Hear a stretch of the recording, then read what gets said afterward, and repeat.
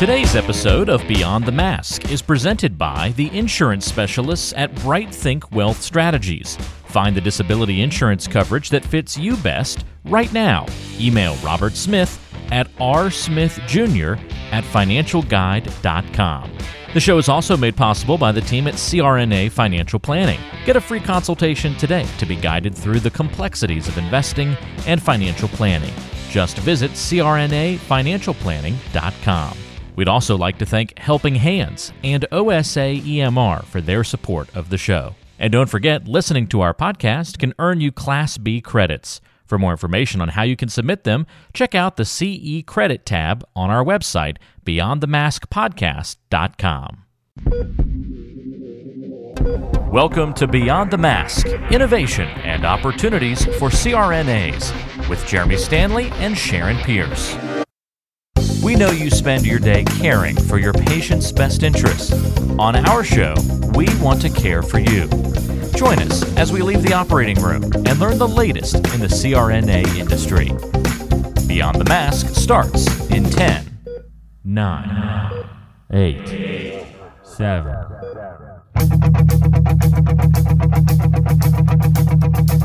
Welcome to Beyond the Mask. I'm Jeremy Stanley, and I've been working with CRNAs for over 23 years, and I'm married to one.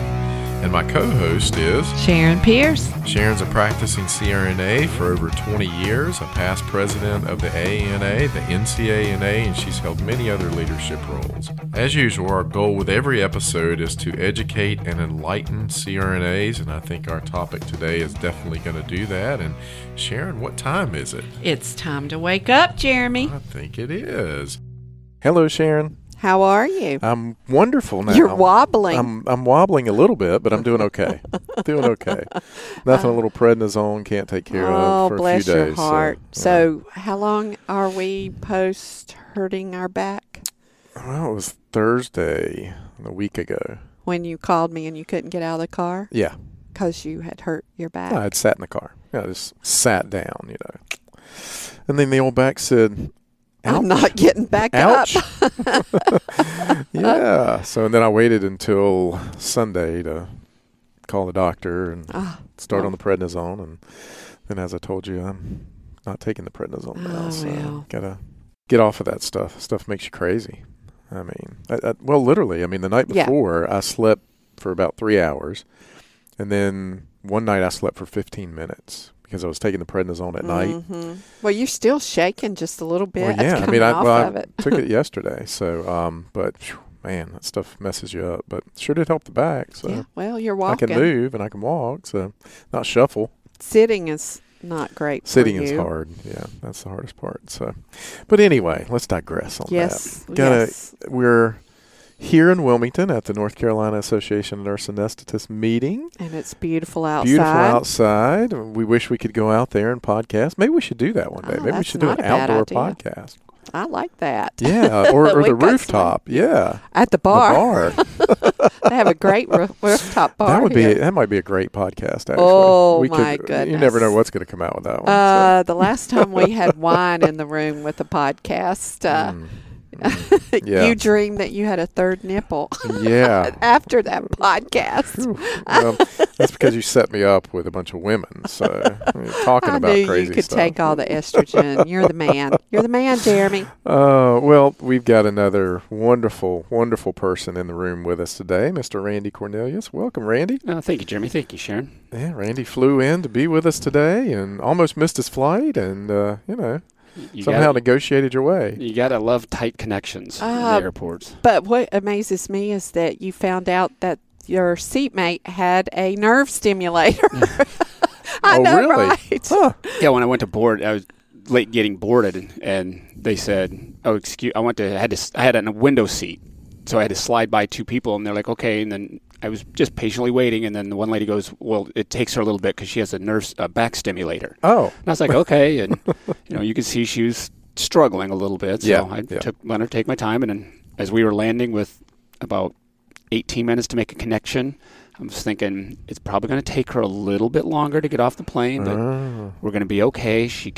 We'll just let her take her time, and all of a sudden they go, "Hey, do you want to slide by first? Because it might take her a little bit." And I was like, "Yes, please." Thank you. That was nice. Well, Randy, we actually did this one time before, so we're actually doing a retape on this one because we had some technical difficulties. So we appreciate you being with us again to do this. Gladly. Last time in Chicago and this time in Wilmington. Yes. So you're a worldly man too, aren't you? I'm getting you're out there. in demand. I think I like North Carolina a little bit better than Chicago. Yeah, well. Especially on a day like today, 84 degrees, humidity's low, beautiful. Yeah, when I came in, was talking to the Uber driver, and he's like, "What's the weather like in Iowa?" And I'm like, "We're going to get 26 degrees tonight. Oh wow! We are going to have a hard freeze." Wow! So when does snow start there?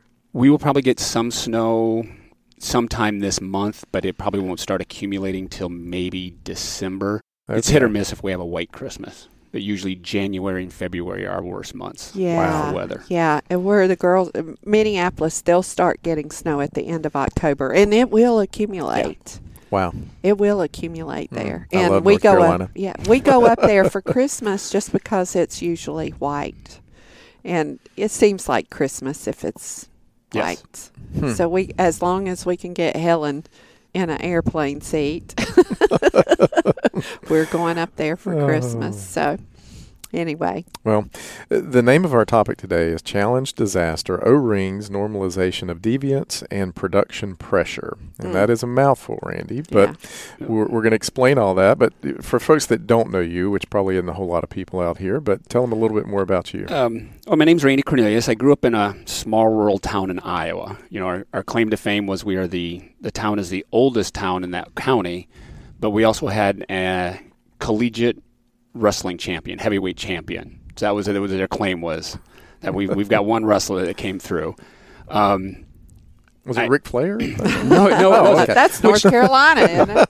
Well, which the funny thing is Jesse the Body Ventura's grandmother is from a nearby town, and I actually worked with his cousin. When they tell you that, and they say, "Well, that's his cousin," and you look at him, you're like, you can see the resemblance of Jesse the Body Ventura. So, small town in Iowa. Wasn't for sure what I wanted to do when I graduated high school, so I actually joined the military and did active Army for about 7.5 years. Army went through a drawdown, so they're like, all right, you're going to have to get out. So I was like, all right, I transitioned, went back to Iowa, continued to stay in the military, became a combat medic. At the time when I was in the active Army, I was a helicopter mechanic, became a medic because one guy told me, doesn't it make sense to go through nursing school as a medic versus working on helicopters? And I was like, that's a smart man. Wow, yeah. Went through nursing school, finished, and I had gotten introduced. At the time, I didn't even know nurses did anesthesia. Right. I guess I was the fortunate one that I never had to have surgeries. Yeah. Except for dental extractions, thanks to the Army, who says your wisdom teeth have to come out as soon as possible, and they do that under local. Yeah. Lovely. Makes a man out of it. Yeah. Sure did. At least you had local. I mean, yeah, could have been worse. It could have been worse, right? So, worked in the ICUs to meet my requirements, and then went to the University of Iowa's nurse anesthesia program, and been doing it since 2009. Worked at the University of Iowa for a couple years in their ORs. Did a deployment to Afghanistan, and while I was over there, my wife mentioned that, hey, this all-CRNA group was looking for a person, and I was like, well, that was the group that I've always wanted to work for, and that was Iowa Anesthesia with Mark Odden. Oh, I love Mark. Mark will always say that I gave him the most interesting job interview because we had to do it over the phone. And I told Mark, I said, and I forgot that there's a delay when you talk on the phones over the seas. And I was like, Mark, if all of a sudden you hear some noise go on in the background, I go, there's something going on. And I said, I will have to hang up. It's not that I don't like the interview. And he said, okay. So he said, yeah, that was one of the most interesting interviews he's ever had to do is over in Afghanistan. So that's saying something because Mark is an interesting human being. Yes, he is. In and of itself. I adored that man. Yes. He was great. He served on my board when I was president. Yes. That's about right when I joined the group, right was when he came onto the board. So amazing mentor towards me, for me. So. Oh, well, y'all got some great people up there anyway. Mindy Miller, who chaired my GRC Mindy mentored me as well. Oh, Jesus. You come from a line of greatness. One of my coworkers that you guys interviewed, Sarah Tweedy. Yeah. Oh, yes. Amazing CRNA. Yeah, so absolutely. Yeah. Well, Randy, first, thank you for your service. Thank you. Absolutely. I mean, we couldn't do this country without people like you. So, thank you for that. So tell us why this topic is important and kind of where we're going with this one. It just over time I started realizing that I was in my military education things and we were talking about production pressure, normalization of deviance, and they talked about the Space Shuttle Challenger disaster. Mm-hmm. And that is actually where the sociologist term came up with the term normalization of deviance, is where you know what the standards are, but you don't follow it. So you break the rule because since nothing happens, that you just all of a sudden you made the new norm. You made a new norm. And I asked a student about this one time. I was like, do you understand this concept? And she's like, no. And I go, okay, what's the speed limit? And she's like 55. And I go, so what's the average what's how fast do most people do? And she goes, well, I drive 55. And I'm like, you're a rarity. Yes. I said, but most people drive 64, right? 9 over. About 7 over. And I go, but that's what was the argument is when the people say, well, why don't we just up the speed limit to this? And because the police force says, because you're going to automatically shift because you know it's this.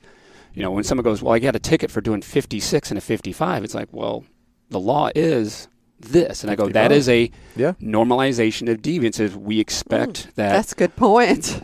You know, how when you're driving and you're doing your 7 over, but you come up to somebody doing 55, you just kind of go, cringe. I'm a 55er. You get frustrated with them, and I'm then a 55er. And then you got to remind yourself they are. I know you're not. They are following the rules. We have just become normalized that, you know, you go by a police officer doing 7 over, they don't bat an eye to you. So you're like, that's my new norm. This reminds me of our whole country, though, this normalization of deviance. I mean, it's everywhere. You know. Well, we have it with the MPO status. I mean, we all know that you can drink clear liquids up to 2 hours before, but if we tell patients they can do that, they'll drink them up to 1 hour before. Yeah. I mean, so we still do, nothing to eat or drink after midnight. Yes. So that's how we came up with it. And I kept thinking about all the things of what's going on in healthcare. Because I'm like, I know it happens. And I actually remember when I was in training, one time we were done with the case, and someone goes, do you mind if I take the monitors off? And I was like, actually, hold off. I said, we're just coming up through emergence. I said, let's just leave the monitors on, because I just happened to read an article that talked about that people commonly remove all the monitor, the blood pressure cuff, the EKGs, they'll just leave the pulse ox on. And the reason being is they think, it helps the room turnover. But they're like, that's not what needs to happen, because during emergence is one of the biggest physiological changes that we're going through.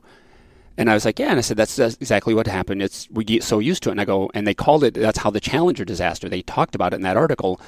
And the attending I was working with that day had an aviation background too. And he looked at me and he goes, you read that article? And I said, it intrigued me once I saw the Challenger disaster. And so from there on out, me and him got along great. But, that was 7-10 years ago. And then finally one day I was talking with Terry Wicks at one of the meetings. And I was like, I've got this idea about doing a topic on normalization of deviance in healthcare along with production pressure. And he goes, yes, that is an amazing thing. He goes, we have really feeling the pressure of doing things as fast as we can so we can meet certain demands. And I have to give him credit for the title too, because I don't have that creative mind. So anytime it is a great title. It really is. I usually have to hey Terry, this is my idea of a topic. What are your thoughts? And then he'll come back with We've got somebody. Deb Flaherty named our podcast Beyond the Mask. We didn't come up with that. No, it was somebody else, a creative friend of ours. It's the artistic people that can do it. So. Exactly. Yes, exactly. So I'll give credit to Terry Wicks here. Great Iowan who's also a North Carolinian. Yeah. Yes, he is. Wrestler.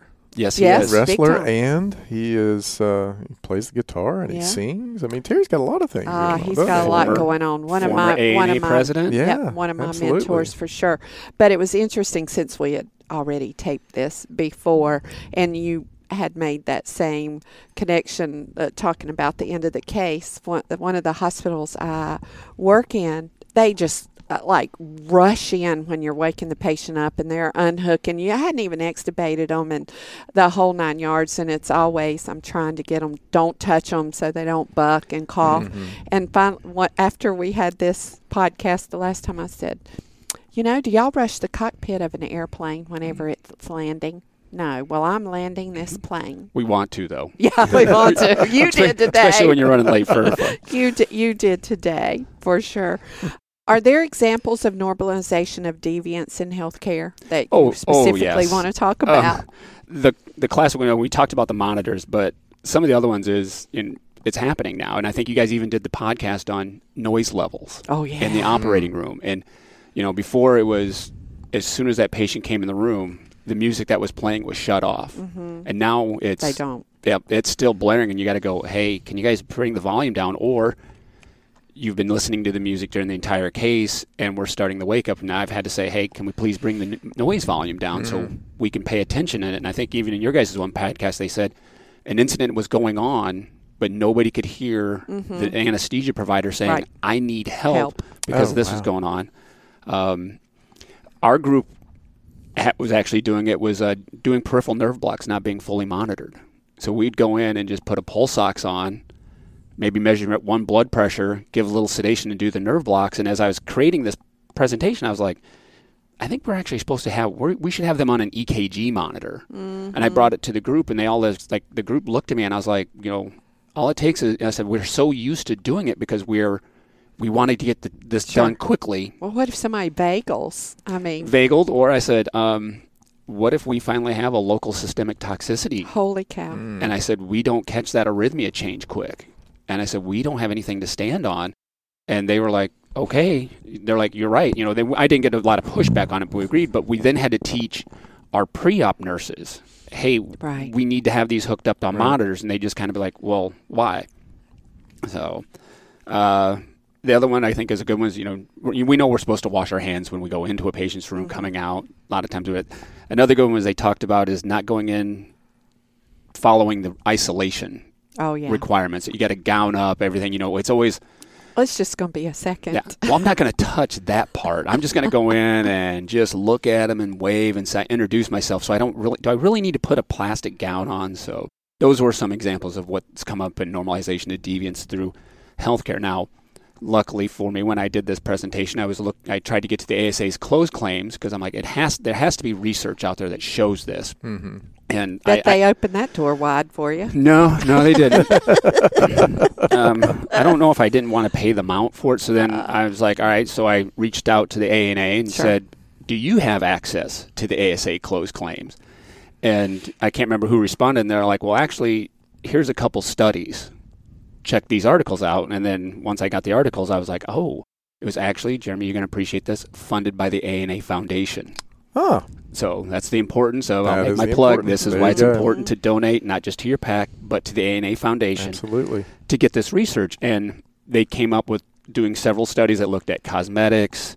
One was cardiac events, then non-cardiac cases, death that happened, but it was a secondary, and normalization of deviance was always a common theme that just popped up in different ones. A lot of it was not using the correct monitors, not using your end-tidal CO2 when you're doing an intubation, everybody gets the same amount of medication for the same case. You don't individualize. And when I was looking this over again, I was like, yep, I know an individual that for every cataract, they get 2 of Versed and 2 of fentanyl. Absolutely. Yeah. I tried that once, and my patient was apneic, and the doctor looked at me, and he goes, this is exactly how I want you to do the anesthetic. and I, he lectured me, and he goes, I've done cataracts at least 1,000 cases. And he goes, as soon as they come in, and he told me exactly what he wanted and how then we had, it was just, we had to work in close communications. And I was like, I don't know how that other individual does 2 and 2 for every single person, wow. But he just does it. And I'm like, I did it that one time, and I was like, my sats are starting to drop. I'm having to shake the guy. And we hadn't even started yet. And the surgeon was not happy with me on that one. So. Oh, my goodness. As a CRNA, you spend years preparing yourself for this career, so we don't want to see you lose out on any of the income you've worked so hard to earn. The best way to protect yourself and give you the confidence that a major life event won't disrupt your financial future is through disability insurance. We've known disability income specialist Robert Smith for many years and have seen the work he's done with nearly 2,000 CRNAs over multiple decades. He can help identify any gaps in your existing coverage and fill those gaps by finding the best value on a policy. Contact Robert and let him know you heard about him on our podcast. Send him an email at rsmithjr@financialguide.com. That's rsmithjr@financialguide.com. Or call him at 504-394-6557. Protect your greatest asset as a CRNA, yourself and your ability to earn a living by adding disability insurance to your financial plan. Well, you mentioned the Space Shuttle Challenger. Talk a little bit more about that, because, that was obviously a big normalization of deviance. Yes. Actually, I think I just realized we're pushing 36 years. 36 years. Remember, last year was 35 years of that had happened. And the fact that, there was a teacher of the first time a civilian was going to be on the space flight. Krista McCullough. Yep. Yeah. So the Space Shuttle Challenger actually used booster rockets to help get it up into orbit. That's what they said had failed on that launch was the O-rings, these rubber, I'll call them gaskets, but I'm trying to think for non-mechanical people as well. It seals two metal pieces together, so that way the hot gases couldn't escape by. Well, that had failed on launch. But when they went in and did the investigation, they started realizing, they looked back at it, and the rocket scientists had said in investigations afterwards that they're like, we noticed that we were having problems. This wasn't a one-time occurrence. It actually had happened on 7 out of 9 previous launches where they were noticing damage on these O-rings, but they couldn't really figure it out. And someone's like, well, what's the problem? I was like, well, if you'd known NASA, had that happened during the 60s, during the Gemini program, Mercury, Apollo, if something wasn't right, they would have shut it down. They would have shut it down and said, done. But because their funding went away, too. Because of other reasons, they said, no, we've got to keep doing this. We've got to keep launching them. Production pressure. The only thing they could figure out was it was temperature related to one that had the most damage. And they said at that time, it was 53 degrees at that launch. And the day of the disaster, the temperature at launch was 36 degrees. So that's not a common temperature in Florida, Cape Canaveral. It was not. And they actually said they had a meeting with the rocket engineers, NASA, all the powers that be, and NASA said, well, what is your recommendation? They're like, you have to wait till, based on what we know, you have to wait till it's 53 degrees at least.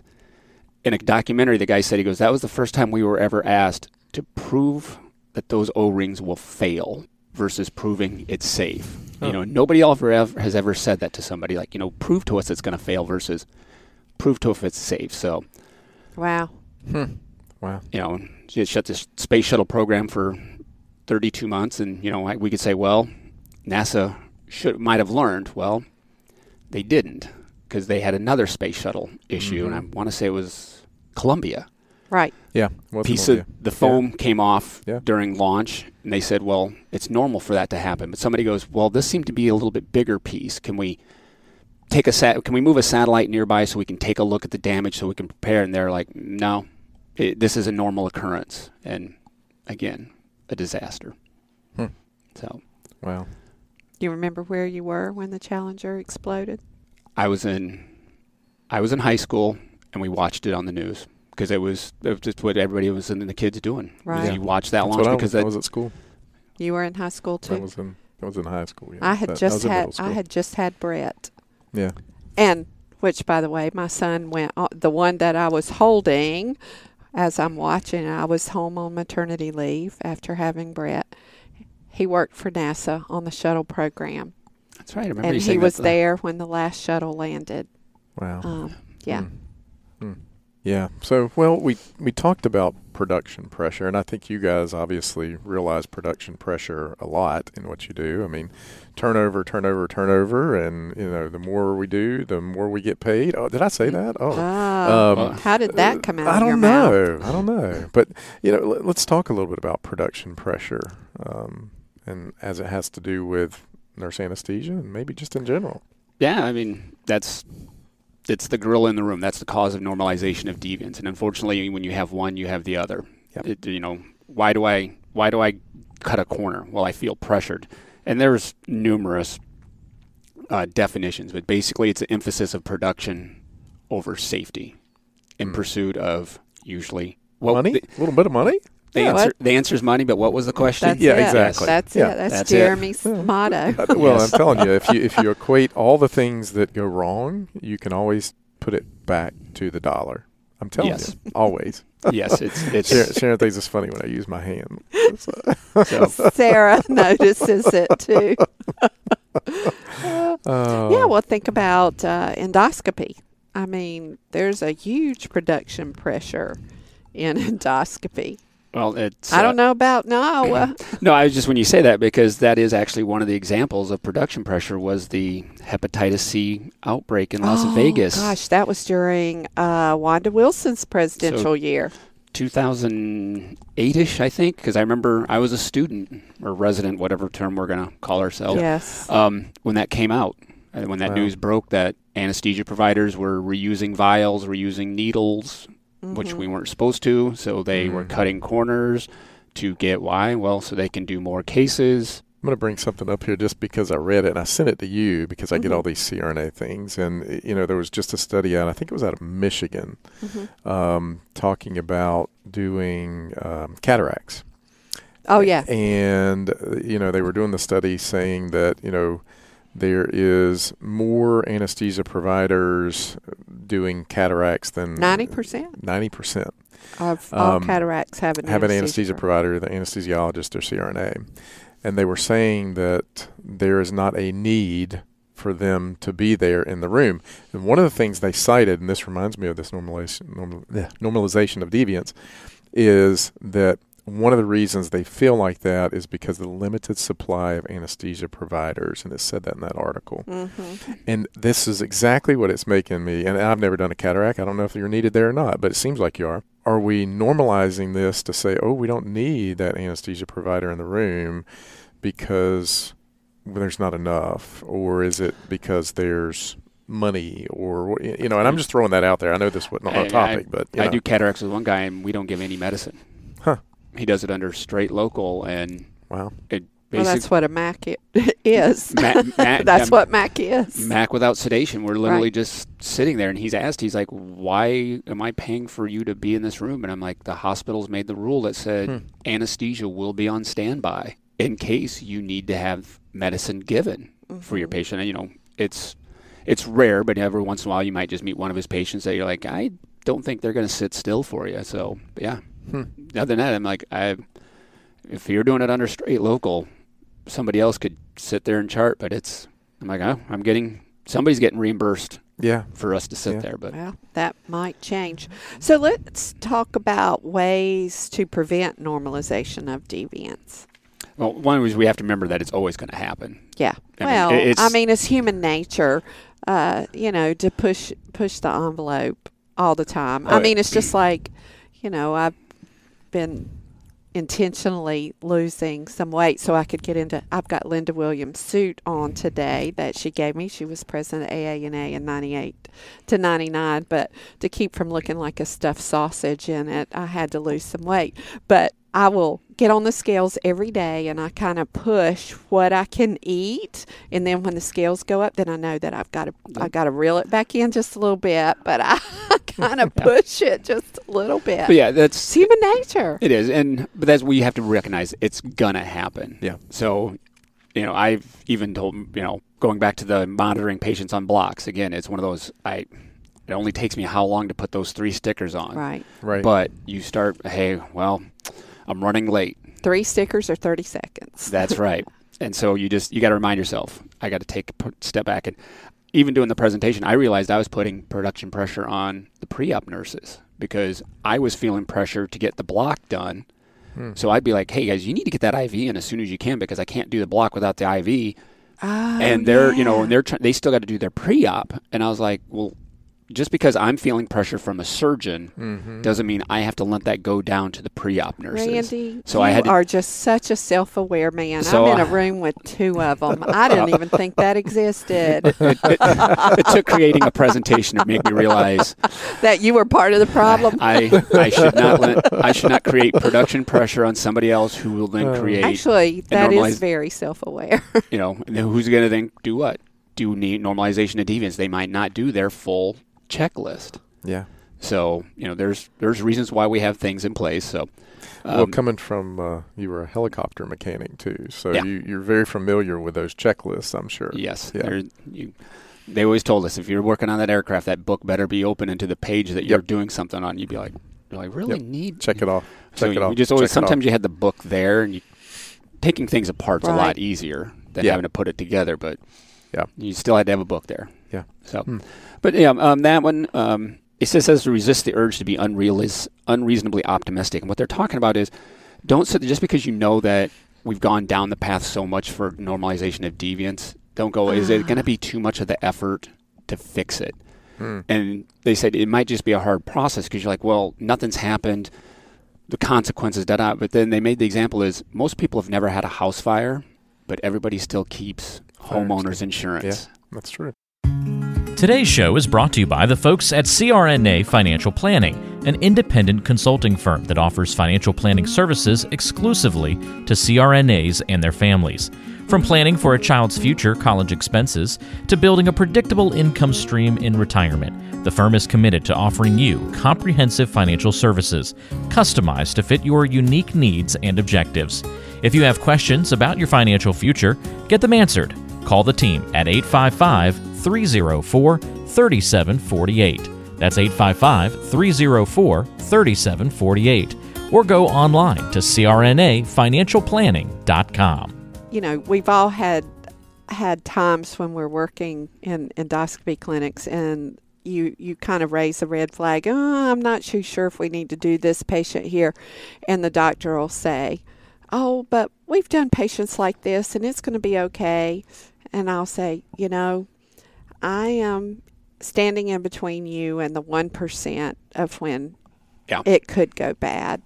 Yeah. So, but it's just such a huge normalization of deviance. Yes, we do patients with COPD every single day, but there's just something that don't feel right today about this one. That freestanding clinic that's supposed to say we only do ASA 2s and 1s. Yeah, right. They get that ASA 3. Yeah. Nothing happened. Well, remember that one day we did that one person, or, BMI cutoff of this. Well, then it turns into, cutoff with this, and I think we're having discussions in some of our critical access hospitals is what's the OB BMI cutoff? Oh, geez. And can you do that? Yeah, actually we can for certain levels. Yeah, you should. We said I think we had to put a hard. It's once if you had a BMI of 50, you're not going to be able to deliver at this facility. Wow. And somebody goes, well, I think we had a little bit of pushback against some providers. And like, well, what's the issue? What's going to be done here different here over here? And we're like, well, you're just assuming that this is going to be an okay birth. But what if it's not? Right. And now you have a BMI of over 50. Do you have the capability to do that body mass versus, we don't have an ICU, we don't have the NICUs. They need to deliver at that hospital that has the resources in case something happens. And they were like, oh, and, that made me think of at one of the facilities we do VBACs. And one day they had a patient in we had a VBAC in, it was on the weekend, and we just had to do an EGD quick. So they did an EGD quick, and another person caught it, and he's like, there's supposed to be no surgeries that go on when this patient's qualified under VBAC, meaning admitted. And they were like, well, the other providers did it for us all the time. And our group had to have a discussion. We're like, just because nothing's happened yet doesn't mean it can't. And when the word was, you can't write a check big enough for that bad outcome to happen, because the policy says when a mom who's VBACing is in labor, if you're going to do another surgery, you have to bring in a whole nother surgical crew in. You cannot rely on the call team. And they were like, oh, okay, we will adjust accordingly, because they'd gotten nothing had happened yet. So those are the key words. Yet. Yeah. Other ways is it's a difficult conversation to have, that normalization of deviance. You're just going to have it. Well, isn't that basically what happened to that nurse in Tennessee who was criminally charged? It was a normalization of deviance. They had problems with their Pyxis system or whatever, and they knew that they constantly had to override it. It had become normalized, and then she overrode the system. and took out Vecuronium. Vecuronium versus Versed. Yeah. And actually, one of the articles they said was that, interesting, they said nurses a lot of times will find a workaround for computer glitches. And I know you said it will either, if there's a wall, we'll go around it, over to this. We will find the workaround versus reporting it. And I'm assuming maybe they did report it that says, hey, this needs to be fixed, and it wasn't. But when you need something in a hurry, you need it, so you figure out a way. So that's it. And whenever you have errors, we've talked about this, the Swiss cheese model. It's never just one thing goes wrong. No, it's never one thing. It's multiple lapses. In my presentation, when we talk about it, major accidents require 4 things. It takes multiple people. It's not just one person. Like we talk about like how could one person leave a sponge in a surgery. Well, it's not just one person who left it. It was multiple people not paying attention to the safety guards. You have to do multiple innocuous events, accidents, just to let this slide. You got to breach the organization's safe mechanisms, and then harm has to happen. And the Swiss cheese model you're talking about was actually created by a guy named James Reeson, who is the father of modern safety. And he basically said, he goes, you have these defenses, organizational influences, and unsafe supervision, which is also our controls, preconditions for unsafe acts, which is our work processes, and unsafe acts themselves, people. So those safeguards usually line up and prevent things. But when you look at Swiss cheese, there's always holes there. But sometimes those holes, if you slide the slices up just right, they line up. The holes line up, and that's how it happens. It's usually there's going to be a safeguard that stops it, but sometimes all 4 will fail, and that's when we have our problems. And then the news makes it, or we make the news. Yes. It's just your time. And not in a good way. No. Well, that's, what's her name? Rivers. Yes. Joanne Rivers. Yeah. Yeah. It was a Swiss cheese model. All the holes lined up. Yeah, I'm trying to remember that. Because actually, my ride-in, the guy I was talking to, he found out, he was asked why I came in, and I was like, well, I'm coming in for the North Carolina Association of Nurse Anesthetists. And he was like, are you a nurse? I'm like, well, I'm a nurse anesthetist. And he goes, you do anesthesia. You put people in there. And I go, yeah.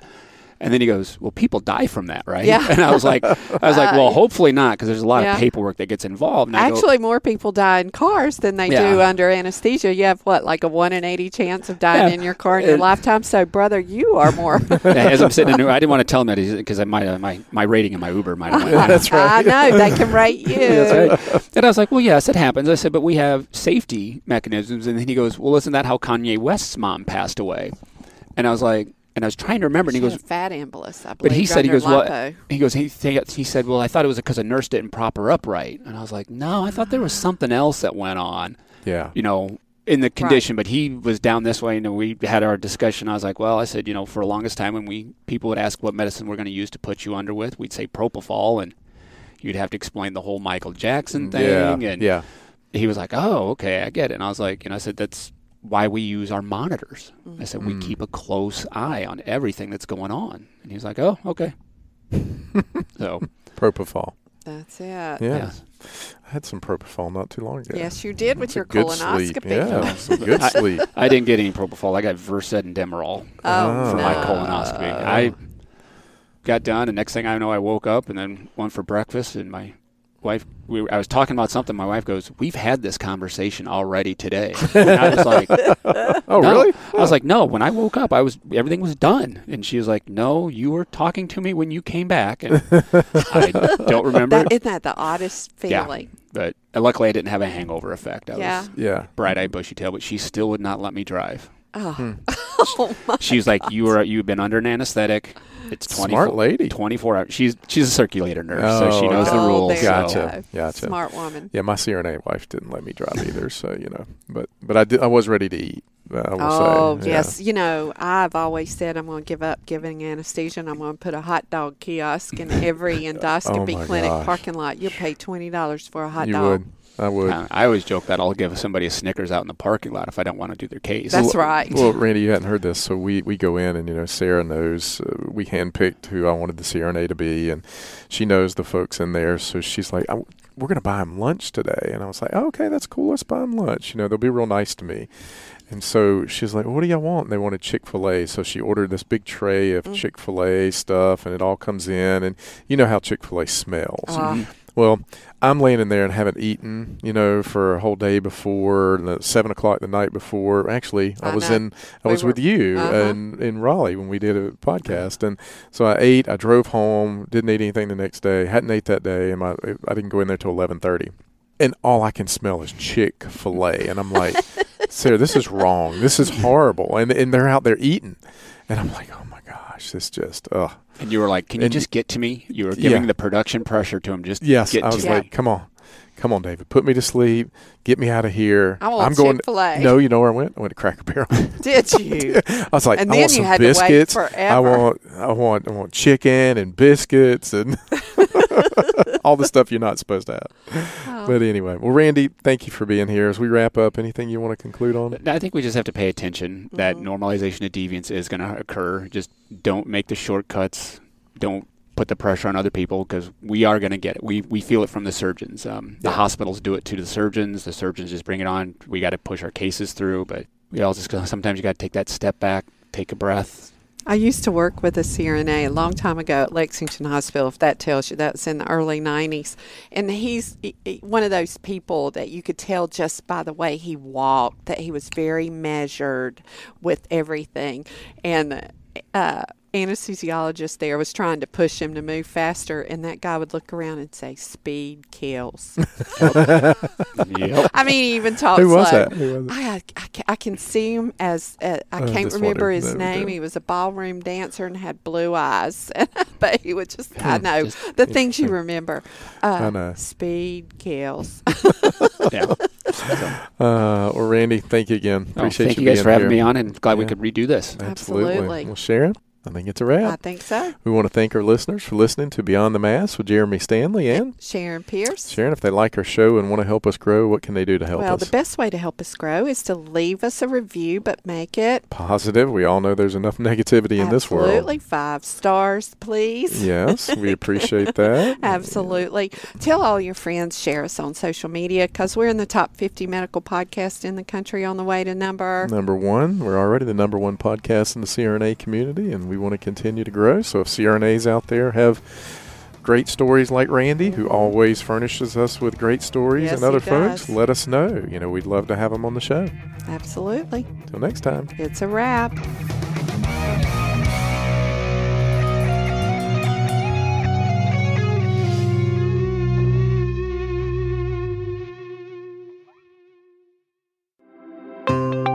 Have you thought about what would happen if you weren't able to work for 2 or 3 years?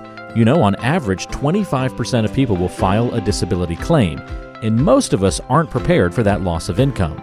Every CRNA needs to protect their biggest asset, yourself, and your ability to earn with a disability insurance policy. We recommend contacting Robert Smith, a master disability insurance specialist with more than 30 years of experience and 1,800 CRNA clients, to find the coverage that fits you best. The best way to do that is to send him an email at rsmithjr@financialguide.com. That's rsmithjr@financialguide.com. Or call him at 504-394-6557. Beyond the Mask is made possible by the team at CRNA Financial Planning. With almost 2 decades of experience, the firm guides CRNAs through the complexities of investing and financial planning. Schedule a free consultation today by calling 855-304-3748 or go online to crnafinancialplanning.com. Hi, this is Jackie Rolls, President of the International Federation of Nurse Anesthetists and President and founder of Our Hearts, Your Hands, a global anesthesia support community that takes donations to allow nurse anesthetists in low and middle income countries to go to educational programs, buy equipment, or textbooks. Your donations are tax deductible, and we would appreciate your support. OSA EMR is a free anesthesia EMR developed by CRNAs that you can download and use on an iPad. Our nonprofit mission is to make sure that solo and small practice CRNAs can digitally record their anesthetics. To learn more, visit osaemr.com to download and consider donating to our cause. Remember, for CRNAs, data is destiny. Be sure to subscribe to the show on Apple Podcasts, Google Podcasts, Spotify, Stitcher, and anywhere you like to listen to shows. Also be sure to check out BeyondTheMaskPodcast.com. Each episode is posted there with a corresponding blog post, and we timestamp important parts of the episode to help you quickly get to the content you're looking for. Also check out the special series section on the site. You can follow along and catch up on the CRNA History Series, episodes specifically about political conversations in the industry, or try the CRNA Personal Finance Series. It's all on BeyondTheMaskPodcast.com. And if you have a question for the show or want to be a guest, or even suggest a particular topic, fill out the contact form on the site or send an email directly to us at info@BeyondTheMaskPodcast.com. And lastly, let's take the conversation social. Check out our Beyond the Mask podcast Facebook page and Facebook group.